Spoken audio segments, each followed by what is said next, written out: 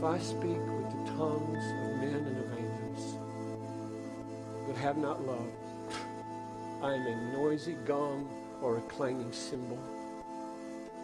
If I have prophetic powers and understand all mysteries and all knowledge and have all faith so as to remove mountains, if I give away all my possessions and deliver my body to be burned, love is patient and kind. It does not envy or boast. It is not arrogant or rude.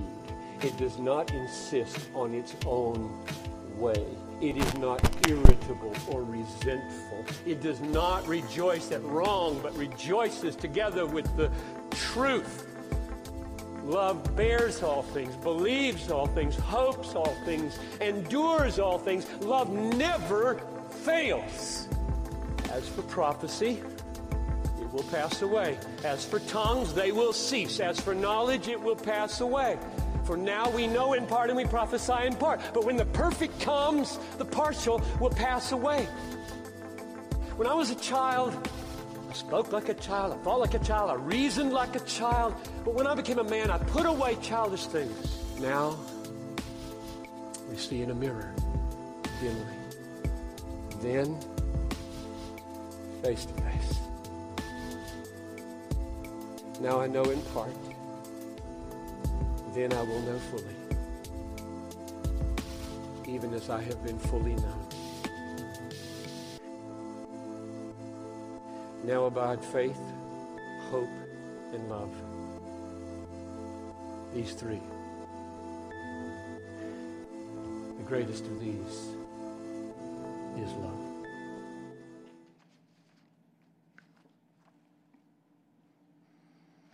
So there you have 1 Corinthians chapter 13, the love chapter from the Bible. Most of you know that chapter, or at least parts of it, from perhaps your wedding or a wedding that you've attended where it has been read in whole or in part, and sometimes at funerals or memorial services. It's one of the most widely used scriptures that we have in the church. So it's not an unfamiliar passage of scripture for us to use this morning and in the coming weeks, but it's one that we're going to take a look at in more depth in the weeks to come. I was going around talking to people as they came in this morning and got seated, just to say hi and all this, and I was talking to a lady, letting her know that we were going to start a new series and it was going to be on love. And I noticed that she wasn't real happy this morning. She had a kind of a scowl on her face. And I said, do you always wake up grouchy? And she said, no, sometimes I let him sleep. And it wasn't really the answer that I had expected.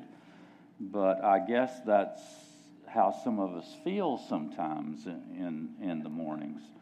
I hope that we learn by the time we get through this series on this love chapter that we love even in those times when there is a grouch that we wake up beside of, or there is a grouch that we see in the mirror when we walk into the bathroom, that first time in the morning, that kind of comes with the territory, and it's one of those things that we accept and move on. Perhaps we determine that we're going to help that grouch become not so much of a grouch that day. This just came to me. We were given this. Some lady stopped by the door back here from St. Delight's Pentecostal Holiness Church. We're involved with them in a number of different ways. And every year for the Dr. Martin Luther King holiday weekend, they have a special event. And this year it's at this park right behind us, North Strand Park, right back here on 57. You just go down 57, and actually it's right there, right behind us. It's a breakfast that is from 9 o'clock till 11 o'clock. Several speakers. The tickets are $15. It's a fundraiser for St. Delight's for outreach ministries. And we've been invited to be a part in that. If any of you would like to take part in that, I'm going to put this, let me give it to somebody. Who could I give this to? Who's here? Robert, why don't you put this over here at the info counter for us? And you can look at all the information yourselves. I'd love for us to have some people that would go over this year, and since it's so close, and we can help support Charles Randall and the folks at St. Delight's. Wonderful group of folks. Okay. Keep your Connect cards handy. I will ask you at the close of the service to write some things on the back of your Connect cards for me as well, like we did last week. Okay? Let's pray. Father, thank you for this day. Thank you for, oh my goodness, for the crispness in the air. And the promise that by the end of the week, we will rebound on the thermometers to more normal winter temperatures that we have here. We thank you that you're in charge of all the weather, and you know when to bring cold and when to bring hot. We trust you in those regards. Protect and be with all those that are in our community that need to have heat. Help us to help them in any way that we can. If we see folks that need blankets or coats, that we can reach out to them and perhaps even take the coat off of our backs and give to them at this time. Father, we just thank you that you have brought us to this church this morning, that you have called us here for one purpose and one purpose only, and that is to praise and worship you. We lift up your name in praise this morning. We love you. We have come to let you know that. We come to give to you, not to necessarily get from you, but to give to you everything that we are. Your word says that we are to give to you as living sacrifices. And Lord, that's what we do today. Thank you for each person here. Thank you for a new year in their lives. And Lord, we just pray that you would bless each family present, each person present, and that this year, 2018, would be a remarkable new year for them in ways that they can't even begin to imagine. We give you praise and honor and glory in all things. In Jesus' name, amen. You know, there's a danger that when we're in the good times, when things are going well, I mean really well, we tend to think, I'm invincible. I'm absolutely invincible. Kind of like America on September the 10th, 2001. If you can think back to that time, nothing can touch us. We're the best. We're the strongest. Nothing can touch us. We take for granted that things that are happening in our lives are always going to be good. We're on a roll.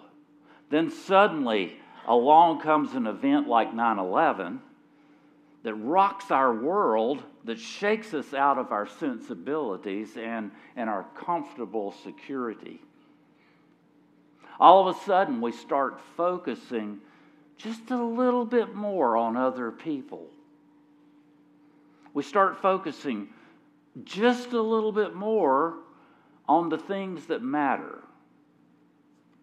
And if you were alive then, and you can think back to those days following 9/11, I particularly remember like the 30 days following 9/11. I saw more acts of love, more acts of kindness, more acts of generosity, more acts of genuine compassion than I've ever seen before or since that time. It was a different world for a short period of time. Tragedies are often a wake-up call which make us realize what matters most in life. And then we go back to living life as normal. Prosperity and good times can bring false security to our lives. Jesus told a story about this. We find it in Luke 12, verses 16 through 21. He says, "There was a rich man whose lands produced a bountiful harvest. He asked himself, 'What should I do? For I don't have enough space to store my goods.'" In other words, God is blessing him so much, he doesn't know what to do with all the blessings. And then he says, "Here's what I'll do. I'll tear down my barns and I'll build larger ones. Then I'll say to myself, I have so many good things stored up for me. Now rest, eat, drink, be merry." But God said to him, "You fool, this night your life will be demanded of you, and then to whom will all your things belong? Thus will it be for anyone who stores up treasures for himself, but is not rich in what matters to God." You see, this guy only thought of himself. It didn't occur to him that maybe God was blessing him so he could be a blessing to other people. That maybe God had given him things that God wanted him to share with the less fortunate. No, all he thought about was, I'll build a bigger barn. I'll put some of my stuff in mini storage. I don't have a place for it myself. I've got so much, I'll have to go out and rent some more storage. I won't give any of it away. I won't bless anybody else. I'll just keep amassing and amassing and amassing, and I'll say, look how much stuff I've got. And God says, you're missing the point of what matters most in life. So I ask you this morning, what does matter most to God? And the Bible tells us that in Galatians 5:6. It says, if you are a follower of Christ Jesus, in other words, if you're a Christ follower, all that matters is your faith that makes you love others. All that matters is your faith that makes you love others. God says what matters in your life is not your accomplishments. It's not your achievements. It's not your fame. It's not your wealth. What matters in life is one thing and one thing only. All that matters is your faith that makes you love other people. And he says if you miss that, you've missed the most important thing in all of life. It's the kind of faith that makes you love other people. So today we begin a new series that I'm calling The Greatest of These is Love. We're going to look at the most famous chapter in the Bible on love. 1 Corinthians chapter 13. If you don't know that chapter by now is about love, then mark it down. In your Bibles, in the margins, write love beside 1 Corinthians chapter 13, love. When speakers want to get your attention, frequently one of the tools that they use is they use repetition. They say the same thing over and over and over again. Maybe in different ways, but the same sort of thing repeated. So in the first few verses of this passage in 1 Corinthians 13, God says the same thing 5 times, 5 different times. He says it over and over and over and over and over, like he wants us to get this. And maybe he thinks we're a little hard of hearing or hard of understanding. He says, I want you to understand the most important thing in life is love. Love. Your relationships. That's what matters most. So let's jump right in here this morning. First of all, if I don't live a life of love, nothing I say will matter. If I don't live a life of love, nothing I say will matter. 1 Corinthians 13:1 says this, if I could speak in any language in heaven or on earth, but I didn't love others, I would only be making meaningless noise like a loud gong or a clanging cymbal. God says words without love are just noise. Words without love are empty. And we're really impressed by great speakers, great communicators. We love eloquence. We love charisma. We love to hear somebody that tickles our ears, that really stirs us. You can think about those particular guys on TV and how they do that. And God says, you know what? That doesn't impress me at all. I don't care how good of a communicator you are.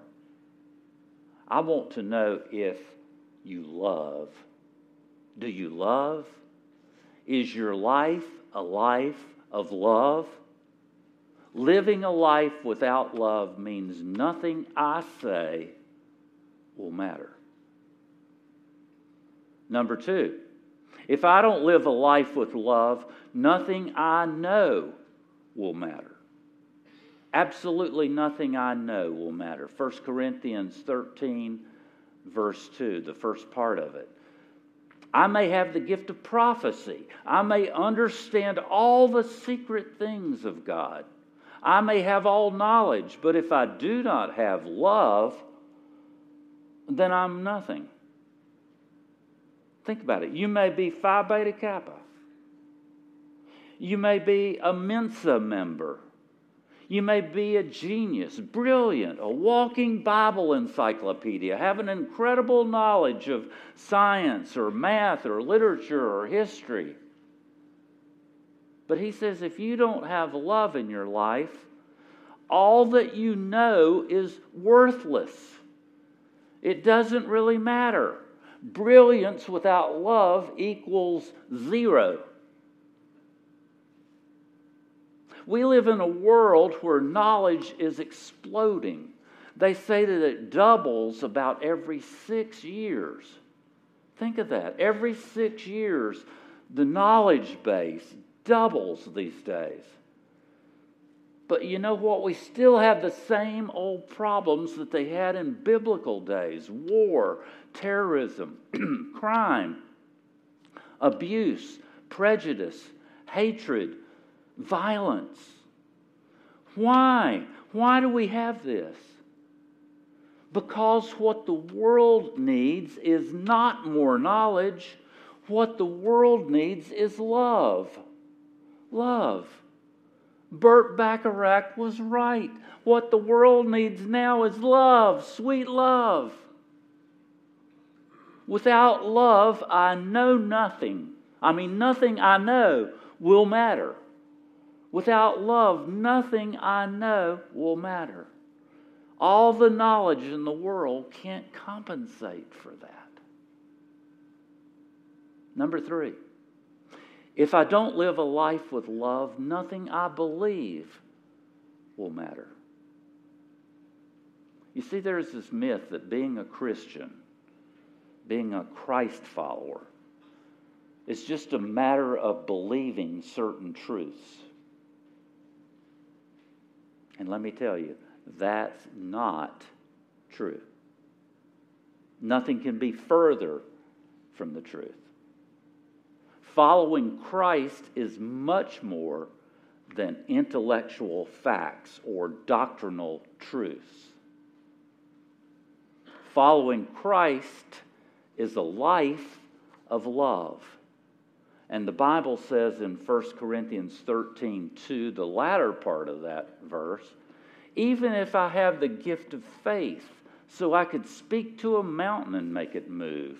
In other words, if I'm a miracle worker, I will still be worth nothing at all without love.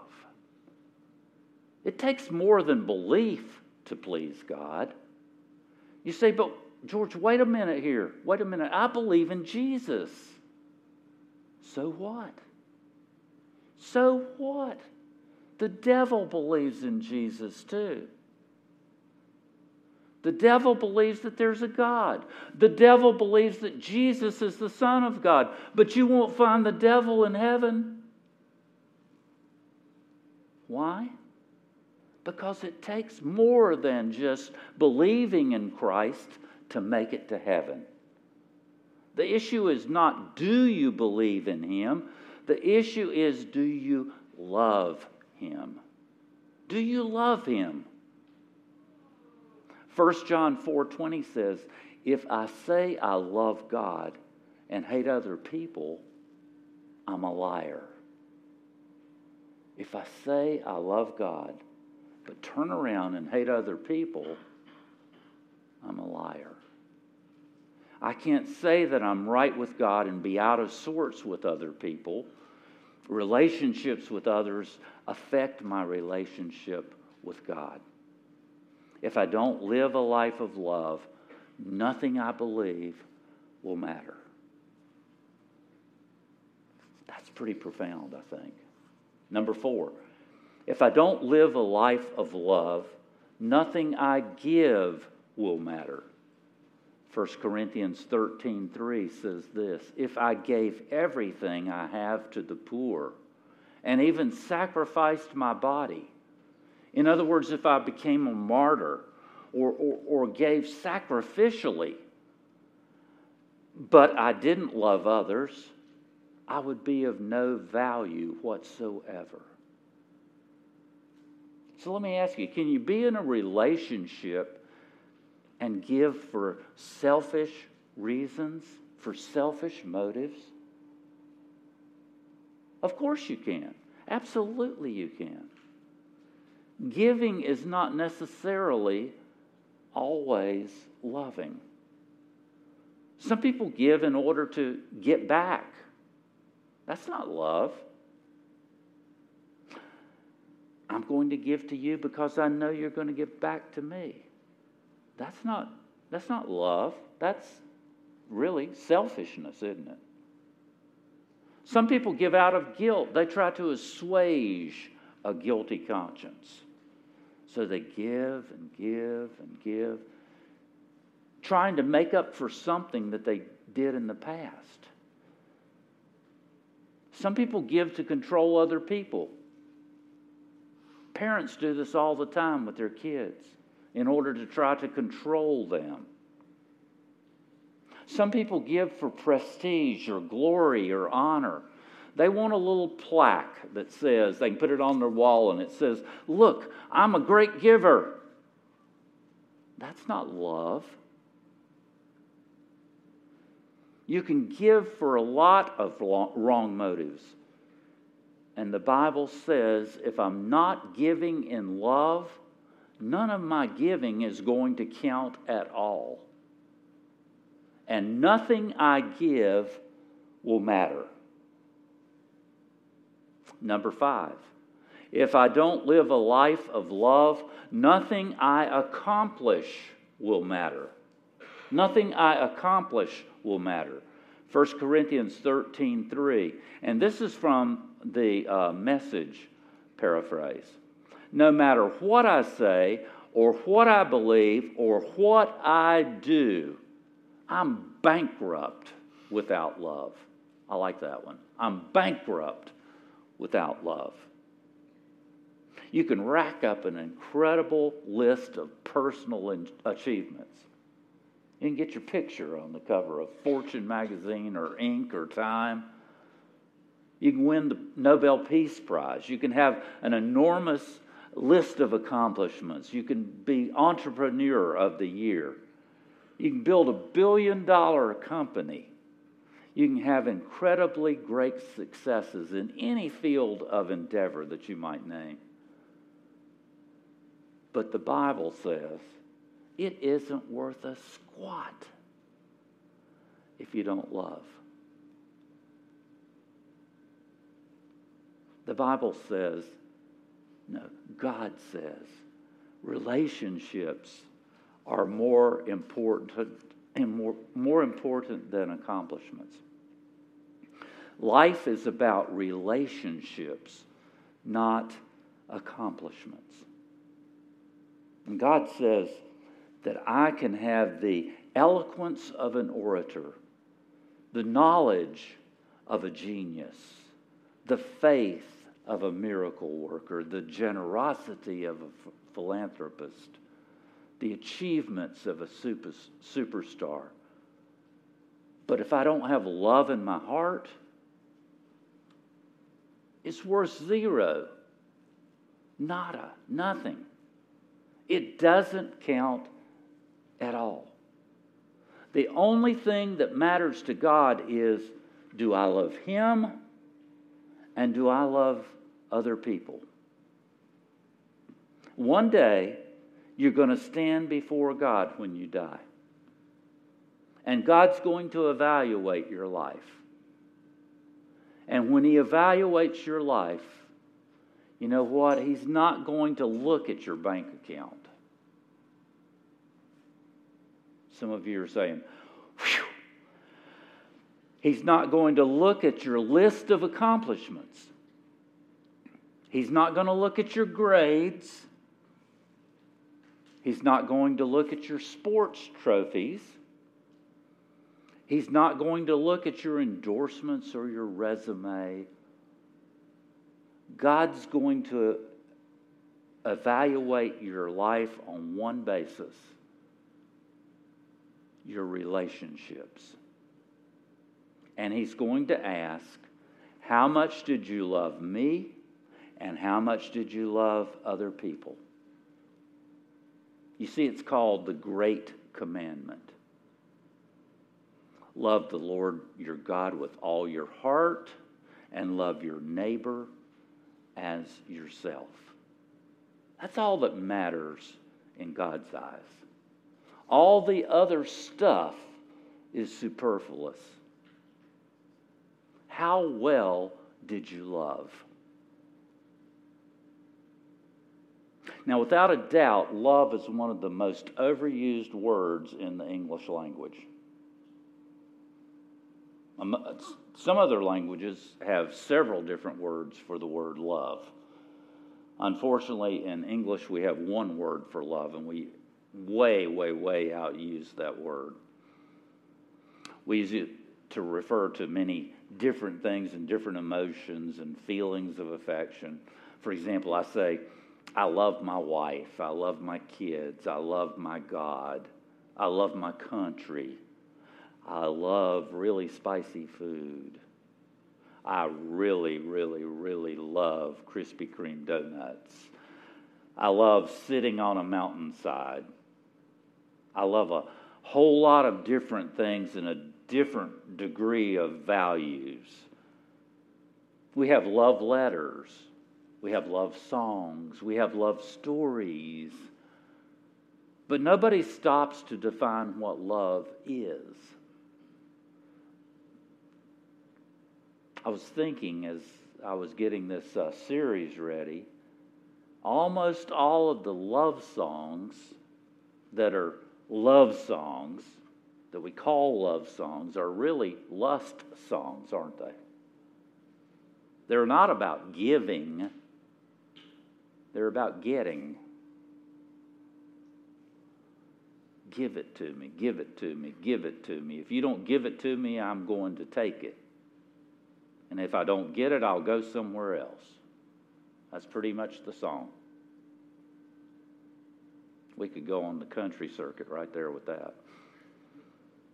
That's not love. That's lust. Love can always wait to give, but lust can never wait to get. Now, I've got a confession to make to you. As I have prepared these messages, and the further out they go, the less I know about what they're going to look like for this series. But I've been convicted by God about how much I really know about real love, and about how much I really am an unloving person myself. God's convicted me of how often my love for other people is sometimes shallow. Now, I think you need to know that up front. And my suspicion is that I'm not alone. My suspicion is that all of us need a lot of work in that very area. I will say, if you have that figured out, then I'm going to invite you to come up here right now and finish the series.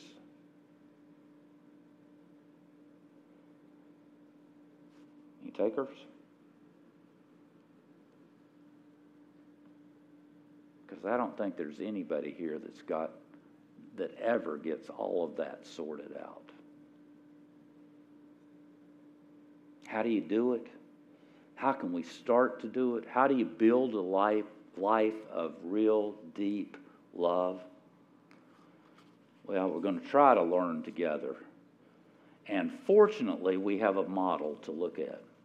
Ephesians 5:2 says, keep company with God and learn a life of love. Evidently, God says you can learn a life of love. Observe how Christ loved. His love was not cautious, but extravagant. He didn't love in order to get something back, but to give everything of himself to us. And then he says, love like that. That's how we're to love. Extravagantly. And you say, that's impossible. That's absolutely impossible. There's no way I can love like Jesus. And you know what? You're right. There's no way you or I can love like Jesus. And that's why we need Jesus in our lives. That's why you need His Holy Spirit inside of you. And the first step is to say, Father, pour your love into my heart by your Holy Spirit. Come inside me. Open my heart to your love.